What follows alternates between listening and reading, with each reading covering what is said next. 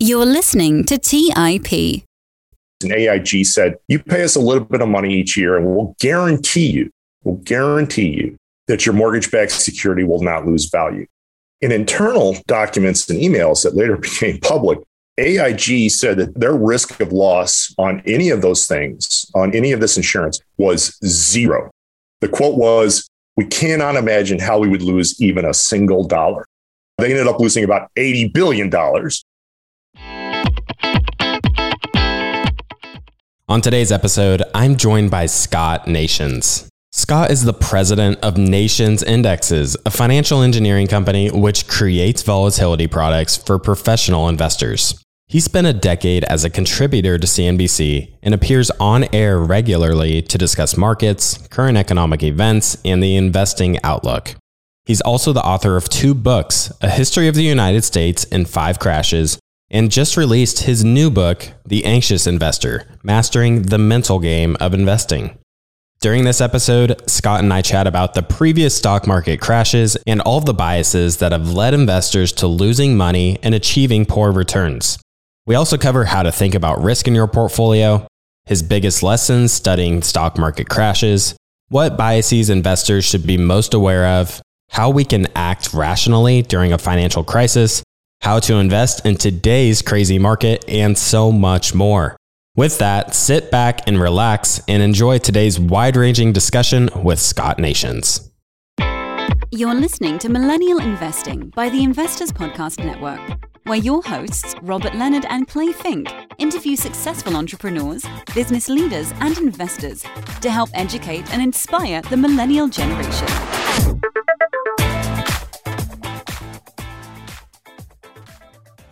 Welcome to the Millennial Investing Podcast. I'm your host, Clay Fink, and today I'm joined by Scott Nations. Scott, welcome to the show.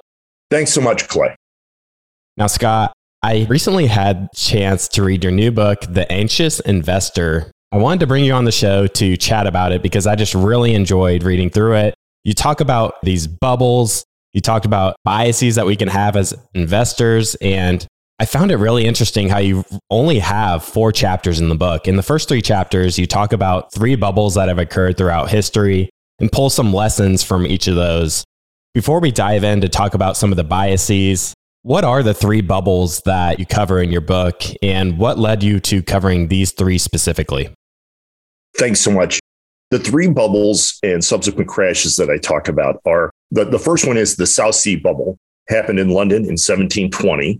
And the second one, which everybody has lived through, or almost everybody lived through, is the internet bubble, which really reached its peak in 1999. And then the most recent bubble I talk about is the housing bubble and the subsequent stock market crash in 2008 and 2009. And every one of your listeners is going to have lived through that. So really, the goal of the book is to help people understand what's going on in the market and what's going on in their brain, literally, when the market's having a tough time like it has recently, and when they are anxious. And rather than talk about these biases and say, hey, Mr. or Mrs. Investor, you're doing this wrong or you're doing that wrong. The goal of the book was to talk about these 3 bubbles and crashes. And then in the context of that, talk about some of the biases, illustrate the biases in a little bit less threatening way or a little bit less insulting way than simply saying, hey, you're human. So you're screwing up, and this is how you're screwing up. And so the goal is to allow people to kind of see the biases, understand them a little bit more, and also understand which ones they are most likely to fall for. We don't all fall for every one of the biases, and we fall for the ones that we do fall for. We fall for to varying degrees. So 1720, the South Sea bubble, one of the very first stock market bubbles. And it's just fascinating. And it illustrates a number of the biases. The 1999 internet bubble, quintessential bubble. And then 2008 and 2009, that's a bubble also and led to a crash. And the point there is, again, that people lived through that. And hopefully they have just a little bit of perspective now on what it was like for them. And maybe that offers the opportunity for them to, again, put everything in perspective and realize where they did well and where they did not do so well. You opened the book to talk about the South Sea bubble. I personally did not know a lot about this going into reading the book and just found it, like you mentioned, just so fascinating. And you talk about how people can confuse investing with speculation, or maybe in this case, we could call it gambling. You mentioned that these people cloaked what I would call, a total gamble and dressed it up as an investment. What are some of the telltale signs we can look for as investors to quickly figure out if something, is truly an investment or is purely speculation? One of the biases that every human falls for is sensation seeking. And it's the tendency, Clay, to engage in things that are risky, not necessarily dangerous, but risky, or that generate some sort of special sensation. And we do it simply for the thrill of it. Perfect example is roller coasters. Another example for some people are horror movies. Unfortunately, for some people, it's illicit drugs. And for a lot of people, it's gambling, particularly casino gambling. And unfortunately, people sometimes trade in the stock market, not invest, not long-term investment, but they sometimes trade in the stock market for the sensation of it, the thrill of it, the enjoyment of it. There's actually some really interesting research in this regard. So as an example, there's some research that correlates and shows that in one study, people who got more speeding tickets placed more trades in the stock market. What that means is they're placing those trades not as part of some sort of sophisticated, disciplined, long-term investment strategy. They're gambling. They're essentially gambling. And instead of going into a casino, they're using the stock market. There's another really interesting one from Taiwan. Taiwanese people love to gamble, but casino gambling is forbidden. There aren't any casinos in Taiwan. And a few years ago, the government started a lottery. The kind of lottery that many of us here in the United States are familiar with. Well, once Taiwanese investors had the opportunity to express their sensation seeking through the lottery, trading on the Taiwanese stock market fell by 25%. And finally, and this is a really interesting one for me, given that I'm in finance myself all day, every day, hedge fund managers who drive sports cars underperform hedge fund managers who drive minivans. We know what's going on there. How do we kind of short circuit this sensation seeking? How do we either identify it in ourselves or thwart it once we realize that, this is something we fall for? Part of the book is to be honest with yourself. Go through, read about the biases in kind of a non-threatening way. Maybe somebody will say, an investor will say, I don't fall for that one so much. Don't fall for this one so much, but this one, that's me. I fall for that one. For you, that is sensation seeking. Then this is the suggestion I would have before placing a trade. Wait 30 days. Just wait 30 days. If it's a real trade, if it's an investment, 30 days is going to be meaningless in the long term. On the other hand, if that irritates you so much, the idea of just waiting for a little while irritates you so much that you can barely stand it, then that trade is sensation seeking. It's a gamble and it's not an investment. I really like that. And I love the example you give of the managers who drive the sports cars underperform the other managers who are, live a more modest lifestyle, essentially.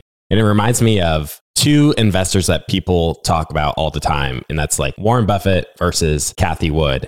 It's not to say that like Cathie Wood isn't a great investor. It's just that many of the companies that she was involved with, for example, Tesla, there's just like so much hype behind these companies that either don't produce a lot of profits or just have a lot of hype and social media attention that focuses around them. So I like that example you give. And it reminds me of these two different investment styles that seem to butt heads against each other. And I just find it so interesting.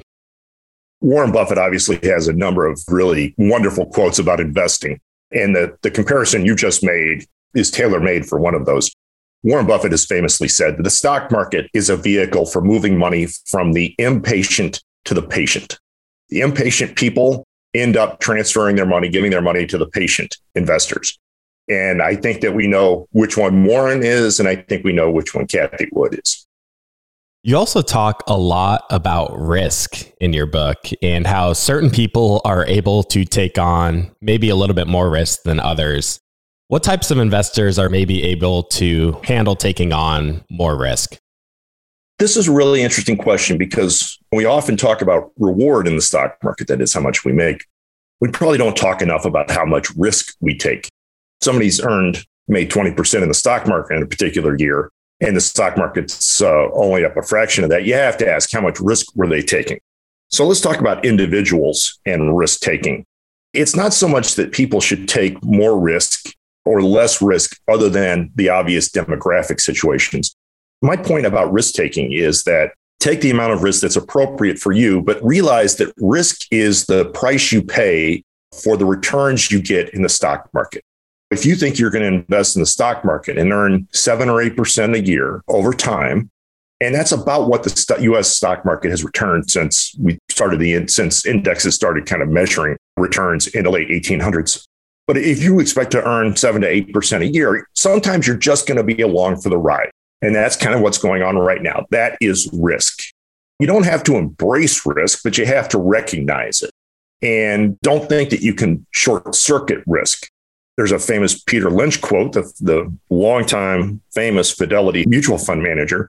And he said, the secret to making money in stocks is to not get scared out of them.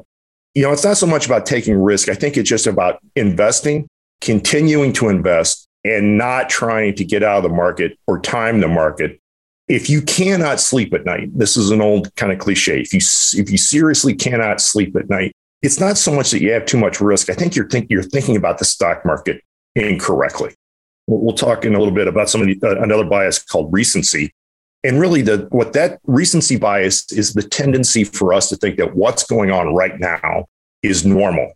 It often, and right now is an example, it often is not. Have the right amount of risk. But if in a situation like this, you can't sleep, then you're probably just thinking about risk wrong. It may not be that you have too much risk. You're probably just thinking about risk wrong. In this chapter covering, the South Sea bubble, you mentioned how one of the early investors in the company ended up selling out at a handsome profit. And you mentioned this term, the disposition effect. Walk us through what this means exactly and why investors are susceptible to this. The South Sea Company had this really mundane business, and that is they essentially were a clearinghouse for government debt. They paid a £6 annual dividend. The price of the stock hovered around £100. So it generated about 6% a year in return. And it was very, very steady, very mundane.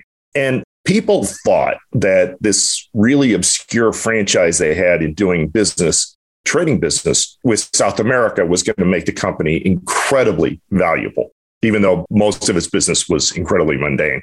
So it went from about £120 early in 1720, jumped to 300, then to 500. But at one point, an old man who invested in South Sea shares because it was this mundane, very predictable investment, he saw it go from about 120 to about 350. He thought, okay, this is enough for me. I'm going to sell. And he sold at about 350 pounds a share. And then got carried away. He saw it jump to 300, from 350 to 500, and then to 700, and then to 900. And he couldn't stay out, could not bring himself to sit on the sidelines. And so he got back in, he bought back in at the high. But Clay, your question is about the disposition effect, and it's a fascinating bias that we fall for. What is it? The disposition effect is the tendency that all investors have to sell their winners and hold their losers. We sell stocks that have appreciated, and we hold the ones that have disappointed us. And the problem, Clay, here is that it's not that we're making some sort of thoughtful decision. And we dress this up as discipline. We think, oh, I'm taking a profit. I'm refusing to be greedy. Pat myself on the back. This is wonderful. And on the other side of it, we refuse to sell those shares that have disappointed us. And we pat ourselves on the back again. And we say, oh, this is wonderful. Look, I'm refusing to be impatient. I'm going to stay invested, and I'm refusing to be impatient, pat myself on the back. Well, that's not really what's going on. What we're doing is actually we're being greedy in the extreme. And how is that? When we sell our winners, we are greedy for the swirl of chemicals that go off in our brain, that are fired through our brain, only when we actually sell a winner. And I talk about this in the book. Having an appreciated stock, owning it and continuing to own it doesn't do us any good as far as our brain chemistry is concerned. We actually have to sell the winner in order to get that wonderful, pleasurable swirl of chemicals in our brain. We're being greedy for that feeling. We're not necessarily being greedy for the money. We're being greedy for that feeling. On the other side, we're trying to avoid regret when we refuse to sell a loser. So it's not like we're being disciplined and patient. We're being greedy because we want to avoid that horrible feeling of regret. So that's the disposition effect. And again, I think the real danger there is that we can trick ourselves into believing that, we're doing the right thing. I'm refusing to be greedy and I am being patient. And that's actually not what is going on there. And final point here is Professor Terence O'Dean at Cal Berkeley, who's a wonderful guy and has written about a number of these in an academic setting, shows, proves, quantifies the fact that when people give into the disposition effect, the stocks that they sell ultimately outperform whatever they end up buying. If you give into the disposition effect, you actually will end up underperformance because what you sell ends up doing better after you've sold it than whatever you continue to hold or what you buy with that money. Let's take a quick break and hear from today's sponsors. Hey everyone, it's Patrick, your host of Millennial Investing. Every year, my buddies and I do a guy's trip to escape the cold and dreary Ohio winters. Once we pick our destination, without fail, we all jump on Airbnb and find an incredible place to stay. We just got back from an amazing trip in Palm Springs, California, and our Airbnb home was a huge part of creating memories we'll never forget. I loved it so much, I'm taking my family back to Palm Springs for spring break, and we're staying in an Airbnb home my kids fell in love with and picked out themselves. While I was there, I had the realization that my own home could be an Airbnb. It's an excellent way to earn some extra cash, whether you're saving up for your next vacation, paying off some bills, or investing. Your home might be worth more than you think. Find out how much at airbnb.com/host. That's airbnb.com/host. Hey guys, have you ever wondered if there's an AI tool like ChatGPT specifically built for the stock market? A tool that not only does the research and analysis for you, but also allows for dynamic discussions? Well, wonder no more. Meet Meka, your AI-powered stock research assistant, now enhanced with real-time stock data. Let Meka do the heavy lifting for you to significantly reduce your research time. And the best part, Meka is 100% free. Ask Meka questions like, explore the financial health of Apple through a summary of its balance sheet. Compare the financial statements of Apple and Tesla. What is the analyst price target for Microsoft? What is the social sentiment analysis of Amazon? And millions of other queries right at your fingertips. Visit Meka.com. That's MEYKA.com. Buy low, sell high. It's easy to say, hard to do. For example, high interest rates are crushing the real estate market right now. Demand is dropping and prices are falling, even for many of the best assets. It's no wonder the Fundrise flagship fund plans to go on a buying spree, expanding its billion-dollar real estate portfolio over the next few months. You can add the Fundrise flagship fund to your portfolio in just minutes and with as little as $10 by visiting fundrise.com/millennial investing.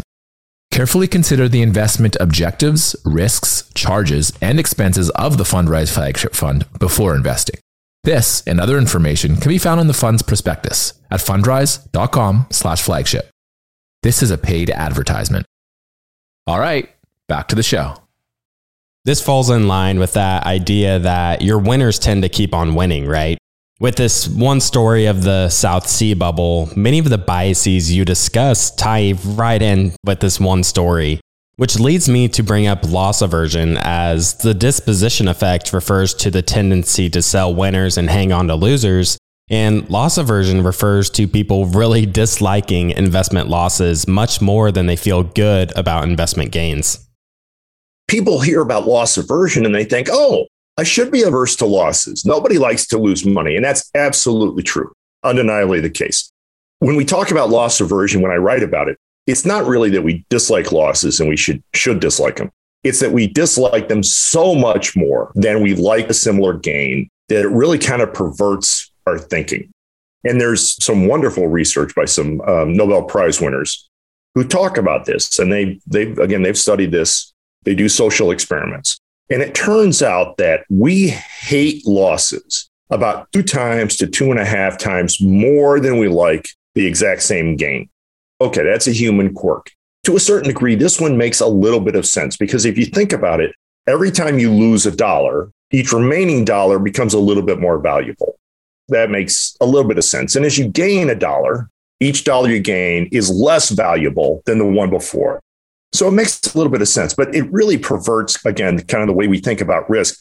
And the problem when it really manifests itself is that if the market's having a tough time, and if it's in a bear market like it has been part of 2022, what happens is people get to the point where they just physically can't stand to lose any more money.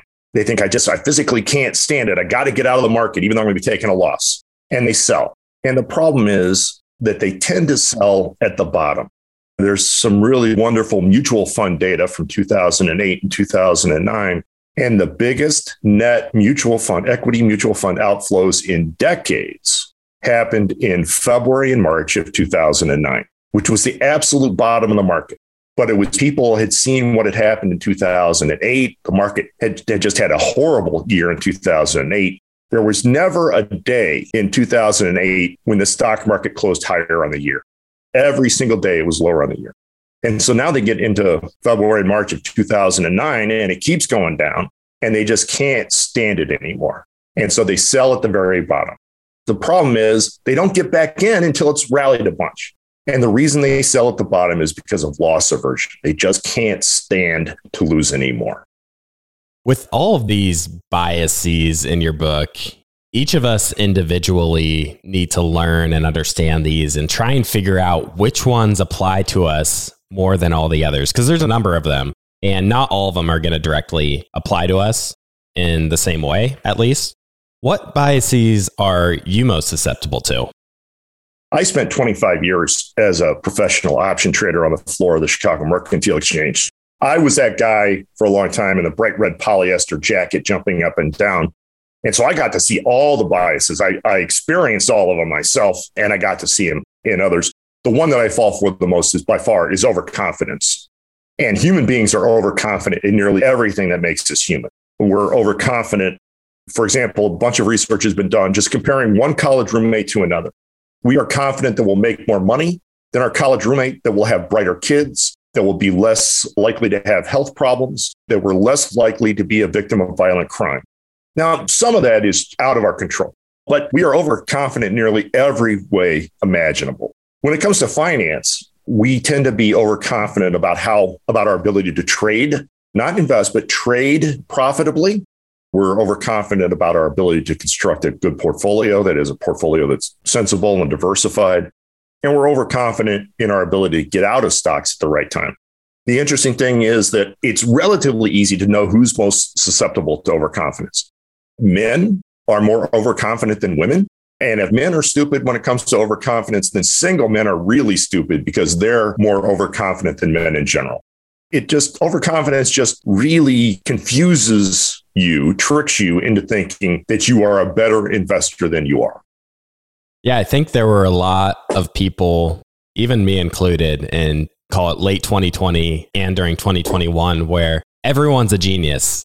There's that phrase, everyone's a genius in a bull market. And, everyone's overconfident that they can pick the winning stock in the next winning trade. And even if it's a beginner investor that doesn't even understand the basics of valuing a business, you can see that many of these people are really overconfident in their ability to, pick the winners and pick that right trade just because they hit big on this one idea they read about on the internet the week prior. Right. And we see this in meme stocks. We have a number of interns at the business, and they tend to be younger.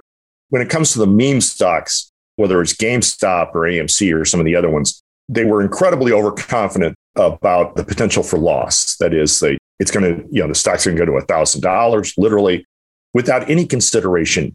The opposite might happen. And again, we're overconfident in nearly everything. The Nobel Prize winning psychologist / economist, Daniel Kahneman, famously said that of all the human biases, overconfidence is the one that he would do away with if he had a magic wand. He said it's the one that hurts us the most, and he would do away with it if he had a magic wand.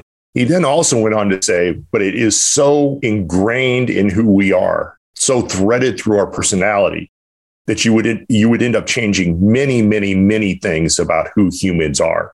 But it's fascinating that he sees it as the worst or the most destructive of the biases. Now, in the second chapter of the book, you walk through some of the things that were happening during the tech bubble. I was personally fascinated with how people would become emotionally attached to these companies and their founders. Back then, it was the early days of Apple, Microsoft, and Google. And it reminds me of how people view Elon Musk today. Could you talk a little bit about this emotional attachment that people had to the founders and their businesses and how that maybe ended up hurting investors?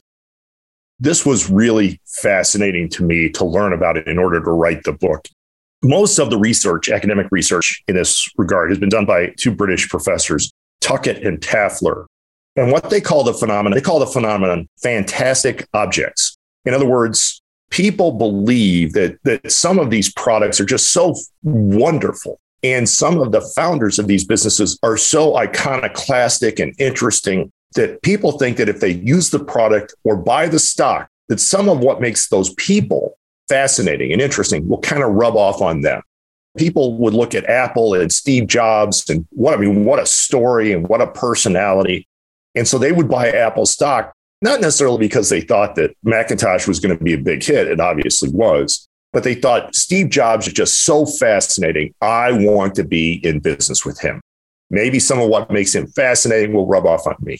Bill Gates is another example to a lesser degree. But the problem is Steve Jobs never knew that I owned Apple stock.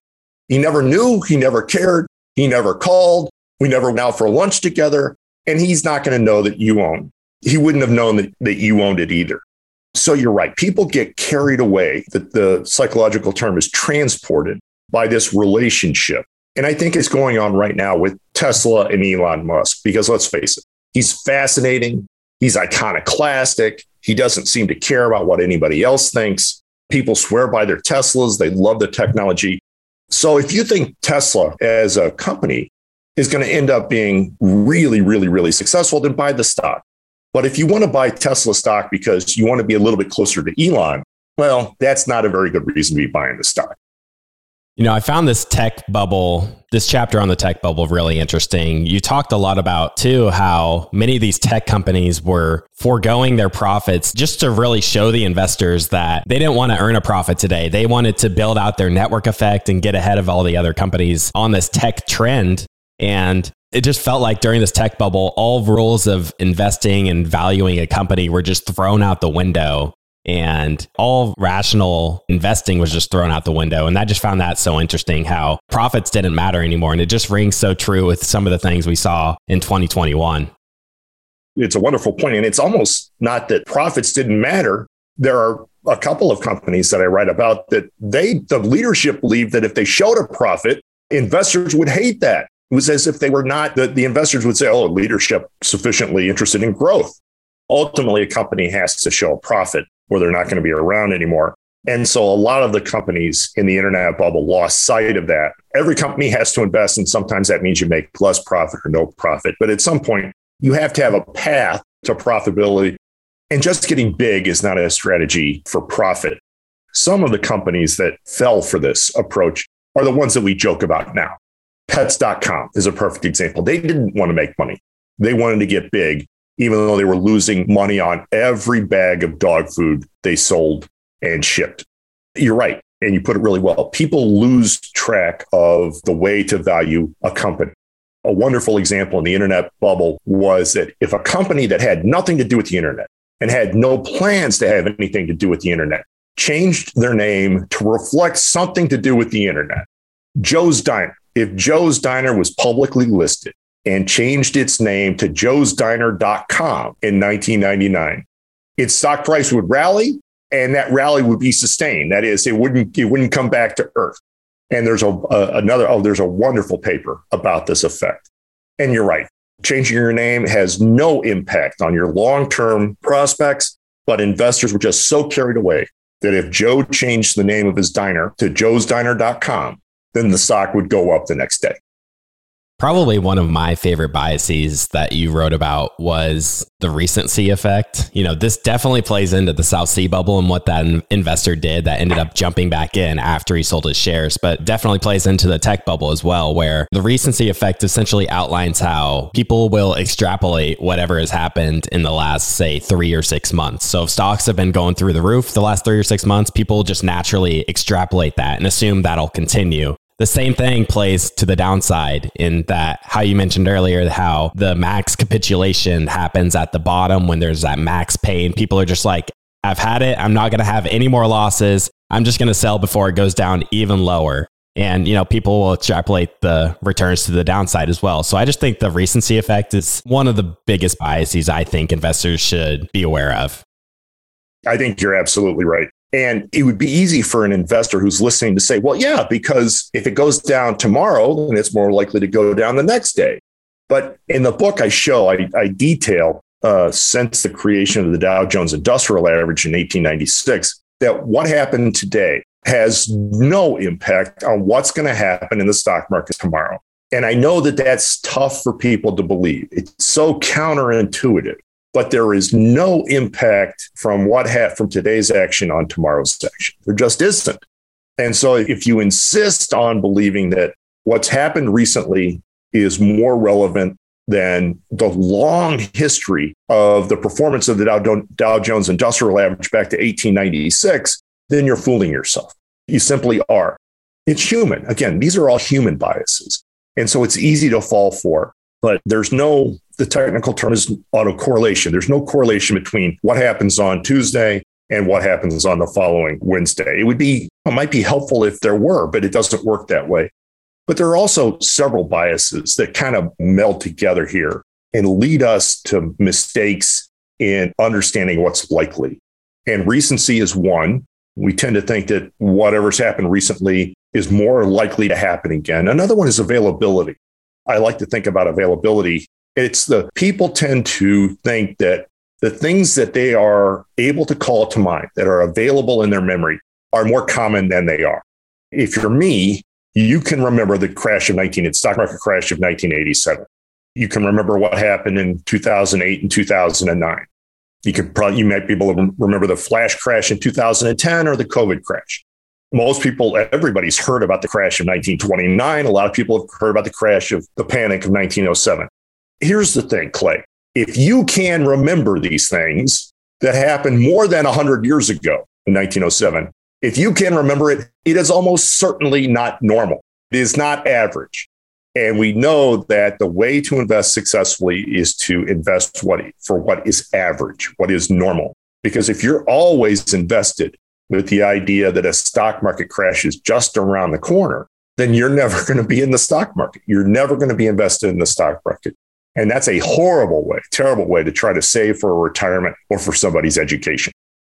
Today, we hear a lot of talks on the potential crackdown on big tech and the antitrust issues with companies like Apple and Google. I believe Mark Zuckerberg, has been testifying to Congress a couple of years ago, and that put enormous pressure on their stock. To my surprise, there were also antitrust issues with Microsoft back in 2000.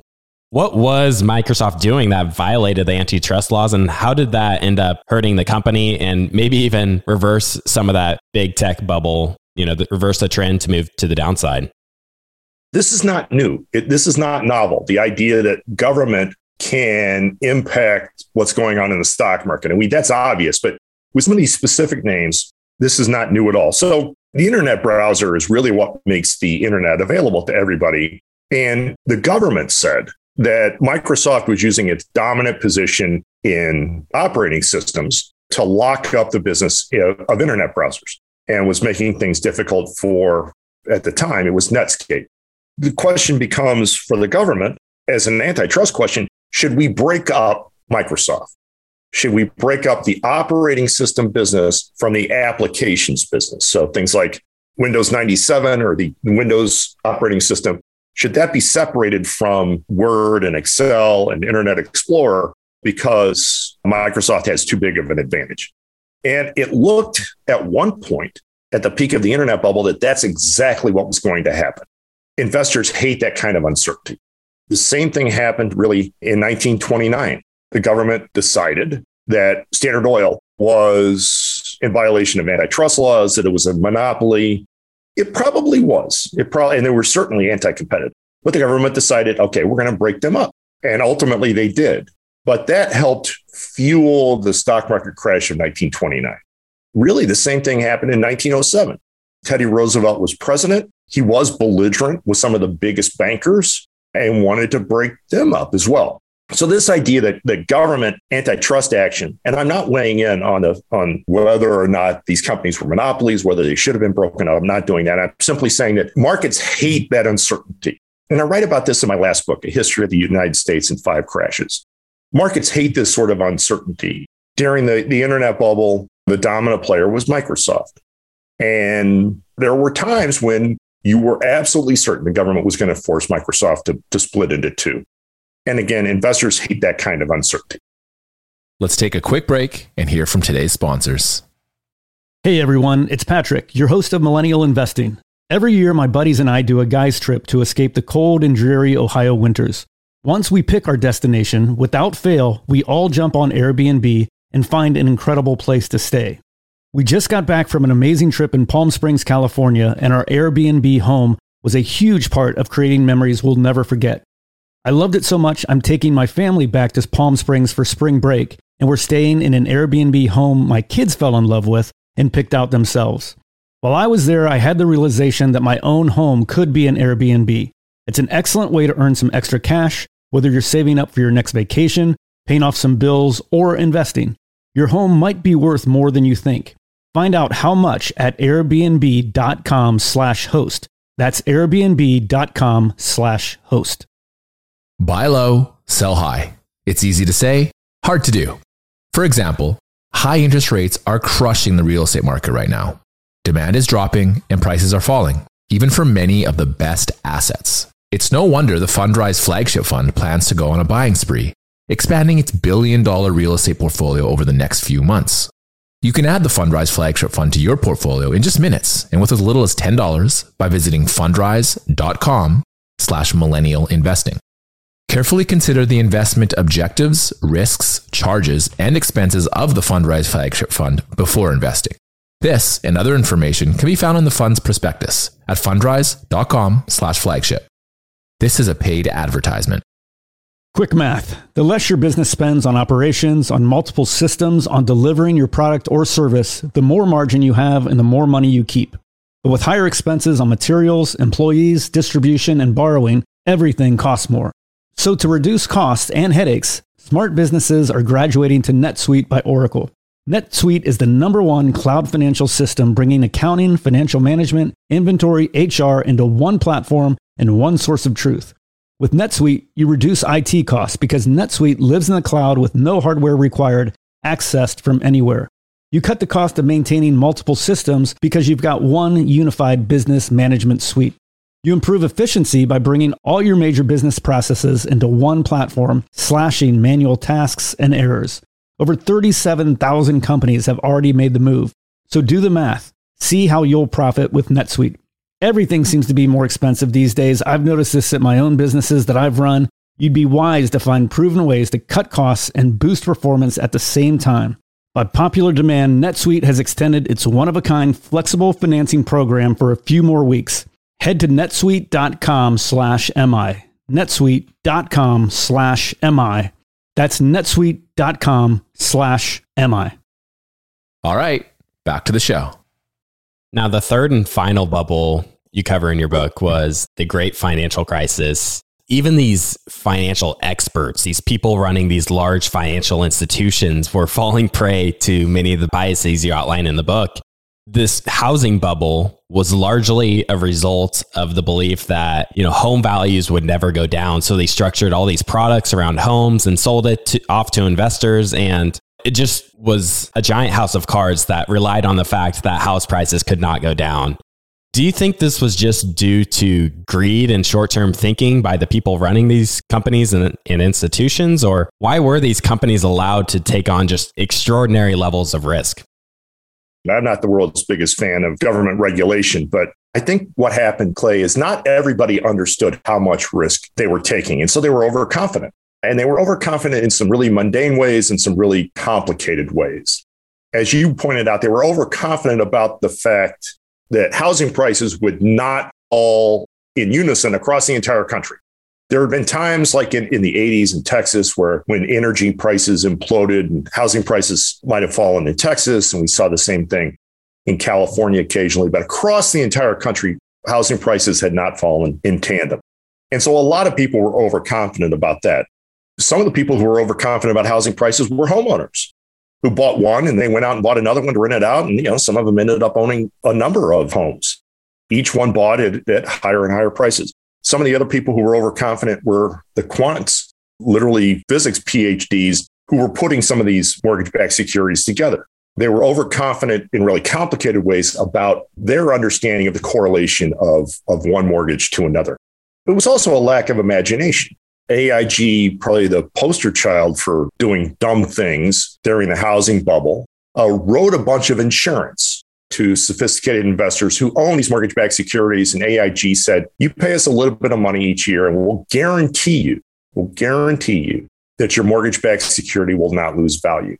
In internal documents and emails that later became public, AIG said that their risk of loss on any of those things, on any of this insurance, was zero. The quote was, we cannot imagine how we would lose even a single dollar. They ended up losing about $80 billion, but it was overconfidence and was a lack of imagination. And it was also the fact that they didn't think about recency. Again, what was going on right then was not normal. And they would have been better off if they thought, what's the longer term trend here? Because the long-term trend for housing is not that it's going to go up 20% a year every year.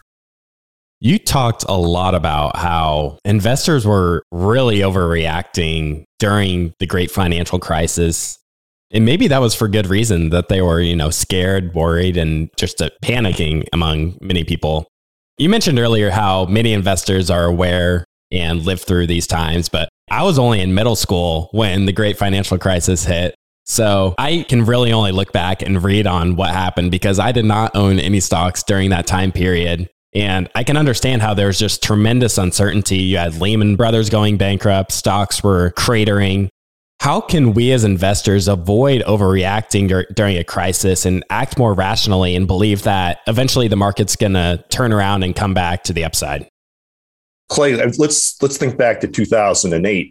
At the start of the year, there were 5 American investment banks. There was Goldman Sachs, Morgan Stanley, Merrill Lynch, Lehman Brothers, and Bear Stearns. In the course of just the first 9 months, 2 of those 5 failed. They went out of business. First Bear Stearns, and then Lehman Brothers imploded. And it would be so easy when 40% of the U.S. investment banks fail to think it's impossible to overreact now. It's going to be impossible to overreact. After Lehman failed, the market went down quite a bit further to the bottom. When I say overreact, they sold and they never got back in. Again, that mutual fund flow data shows that people sold overwhelmingly in February and March 2009 and didn't get back in for years. But maybe a situation like that is not the best way to look at overreaction. And that's actually what I think is going on here is, the edge case is probably not the best example for this. But investors tend to overreact in regard to any number of data points. Probably the best example is stock splits. If a company announces, and the trend is clear, if a company announces that they're going to split their stock, that is, if you have, for everybody who has 100 shares, they're going to give you another 100 shares. And the goal is usually, companies will say it's usually to bring down the price of the shares so that more people can buy them. If the number of shares is doubled, then the price per share should be cut exactly in half. Nothing has changed. The company is exactly the same company. They're going to make exactly the same widget the next day. They're going to earn the same earnings. Nothing has changed, but people overreact. Investors tend to overreact to that news. And there is a real, discernible, robust, sustainable increase in share price once that announcement is made. There shouldn't be. Clay, if I give you a $20 bill, you give me 2 $10 bills, I don't have any more money in my pocket than I did before. But investors tend to overreact to that sort of thing. And going back to recency and availability, we also overreact to bad news when it comes to a stock. So if somebody puts out a really disappointing earnings report, and I'm talking about that's kind of a one-off, a surprising quarter that's not very good, investors have a tendency to overreact. And there are actually a number of funds out there that work to take advantage of your overreaction. There's a famous one that's run by a University of Chicago Nobel Prize winner in economics. Again, when things are really in turmoil, you might think it's impossible to overreact, but we tend to overreact and then we don't get back in and it hurts our long-term investment returns. Your 4th and final chapter in your book, you cover, you kind of just wrap it all together. You take all the biases and lessons you learned from these 3 crashes and bring it all together. And, I keep saying that this bias is so important to know this, but it really is true that there's so many biases that I think are important to understand and to just kind of be aware of. And another one is anchoring. Could you talk about what anchoring is and how that hurts investors as well? Sure. Again, the goal of telling the narratives, the first 3 narratives, and interweaving the discussion of the biases there is to make learning about them, reading about them fun, as opposed to a lecture. Nobody learns very well when they're being lectured. And again, I hope that people will read the book. And when I talk about a bias, they might say, yeah, that one's me, maybe a little bit. No, that's not me at all. That one's really me. And so I talk specifically about 15 biases in the book. And I hope everybody will come away and say, these are the 2 or 3 that I personally need to be really careful about. But one of them, an interesting one, is anchoring. And it's the tendency that humans have to give too much weight to some particular data point. As an example, the price you paid for a stock becomes an anchor in most people's minds. Even though once you own the stock, the price you paid, other than for taxes, is almost completely irrelevant. And a few months after you've bought the stock, again, other than for tax purposes, it's completely irrelevant. The way I describe it in the book is, let's say you're looking at a house and you like the house, and I tell you the asking price for the house is $600,000. What's the first thing you're going to do? And a lot of people would say, well, I'm going to offer 5% less than that, or I'm going to offer 10% less than that. I'm going to offer $540,000. Well, I guess my question I ask in the book is, who thinks that the $600,000 number is relevant? It may be completely irrelevant. I think the first thing you ought to do is ignore the $600,000 number and figure out what the house is worth. Look at the comparables, what else on the block has sold for, and then do that kind of math. If you heard $600,000 and you thought of some number in your head that you would offer for that house, that is anchoring. If you bought a stock 2 years ago and you paid $100 a share and you think $100 a share is relevant now, again, other than for tax purposes, it's not. That is anchoring. Anchoring is, again, this tendency to give too much weight to what is effectively a random number. And it's very easy to do. I talk about the trader's prayer in the book. And again, I stood in a trading pit for 25 years. And so I said the trader's prayer more than once. And the trader's prayer is, God, just get me back to even and I'll get out. Why is your entry point relevant at all? If the stock is worth X, then the stock is worth X. And the fact that you paid 2X or 3X or whatever is completely irrelevant. And anchoring keeps people from making good decisions. One thing that is relevant now and that a lot of people are probably not doing, they should, is they're probably not harvesting tax losses. And that's one thing that's actionable right now. Investors could be harvesting tax losses if you're investing in a taxable account. You can't sell at a loss on Tuesday and then buy it back on Wednesday. That's a wash sale. But there are smart things you can do, and you should be harvesting tax losses to offset gains. But so many people, Clay, refuse to do that because of this anchoring thing. I paid $100 a share for it 2 years ago. It's at 90. I'm not going to sell until it gets back to 100. Well, the fact that you paid $100 a share is irrelevant. And again, the stock doesn't know what you paid for it, doesn't care what you paid for it. Management doesn't know what you paid for the stock. And so simply hanging on to get some random number isn't going to help. It ties right in with what you were saying earlier, how Steve Jobs does not know or care that you own Apple stock or Elon Musk. The market doesn't care what you paid for the stock. If you bought Tesla stock at 1,000, just because it's at 600 now, doesn't mean there's any guarantee that it's going to get back to 1,000 anytime soon. The market doesn't know or care that you own or don't own the stock.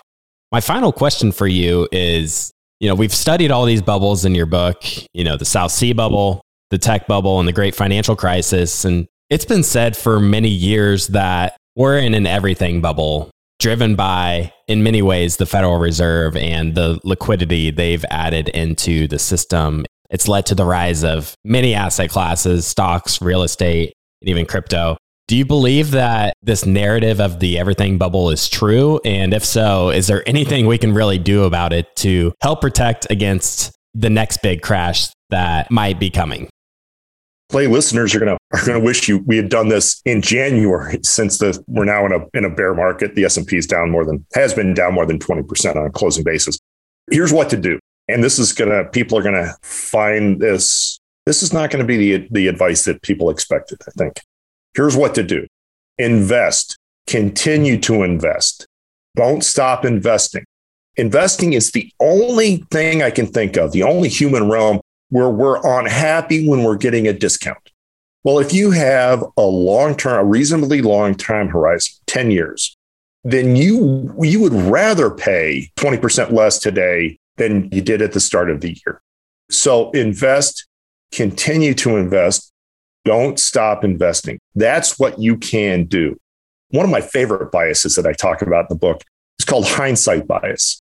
And it's this tendency for people to look back and convince themselves that what happened was so obvious in retrospect that they saw it coming. And Professor Schiller at Yale did some wonderful research right after the crash of 1987. In an analog world, he sent out postcards to a bunch of investors and said, "Did you see the crash coming?" And about a third of them, almost 40% of them said yes. And then he asked for their trading records. Well, it turns out that 3% of them, 3%, which would be about the random number you would expect for a group, about 3% had actually done something in advance of the crash. The point is that a third of the people that he talked to were fooling themselves. Okay, we fool ourselves. Clay, what's that mean? It means that the next time we're overconfident about our ability to see a crash coming and to get out and to front run it and to save ourselves. Well, it is purely overconfidence. We have fooled ourselves through hindsight bias. Again, the secret to making money in the stock market is to not get scared out of it. So invest, continue to invest. And kind of, if you can trick yourself into thinking, wow, I'm getting a 20% discount right now to where it was at the start of the year, then bravo, you are on your way to being a great investor. Fantastic advice. And I'd also add that it's probably important to just keep that long-term approach in mind. When you put money into stocks, keep in mind that you should, have a time horizon that's at least a few years out, if not 5 or 10 years or more. So Scott, I really appreciate you coming onto the show. I really enjoyed your new book, The Anxious Investor. I'm going to have to go back and read through some of these biases and check in after having this conversation on what biases I might be most susceptible to. Before we close out the episode, I'd like to give you a chance to give the handoff to your work and where they can learn more about your new book. You can learn more about all of my books at my website, that's scottnations.com. And the book is available everywhere. The only other thing I would say, Clay, is that if somebody's read the book and they've enjoyed it, one of the best ways to let other people know that you found it useful is to rate it on Amazon or wherever you happen to buy it. And in fact, you can rate it on Amazon even if you bought it someplace else. But if you read it and you enjoyed it and you think other people might find it useful, then one of the best ways to let other people know is to rate it online. But again, they can get in touch with me or to read more about my books or learn a little bit more about my crash book at scottnations.com. You can also follow me on Twitter. Twitter handle is @ScottNations. Awesome. Thanks again for joining me, Scott. Thanks so much, Clay. A lot of fun. Let me know if I can help in the future. All right. I hope you enjoyed today's episode. Please go ahead and follow us on your favorite podcast app so you can get these episodes delivered automatically. If you've been enjoying the podcast, we would really appreciate it if you left us a rating or review on the podcast app you're on. This will really help us in the search algorithm so others can discover the show as well. And if you haven't already done so, be sure to check out our website, theinvestorspodcast.com. There you'll find all of our episodes, some educational resources, as well as our TIP finance tool that Robert and I use to manage our own stock portfolios. And with that, we'll see you again next time. Thank you for listening to TIP. Make sure to subscribe to We Study Billionaires by the Investors Podcast Network. Every Wednesday, we teach you about Bitcoin, and every Saturday, we study billionaires and the financial markets. To access our show notes, transcripts, or courses, go to theinvestorspodcast.com. This show is for entertainment purposes only. Before making any decision, consult a professional. This show is copyrighted by the Investors Podcast Network. Written permission must be granted before syndication or rebroadcasting.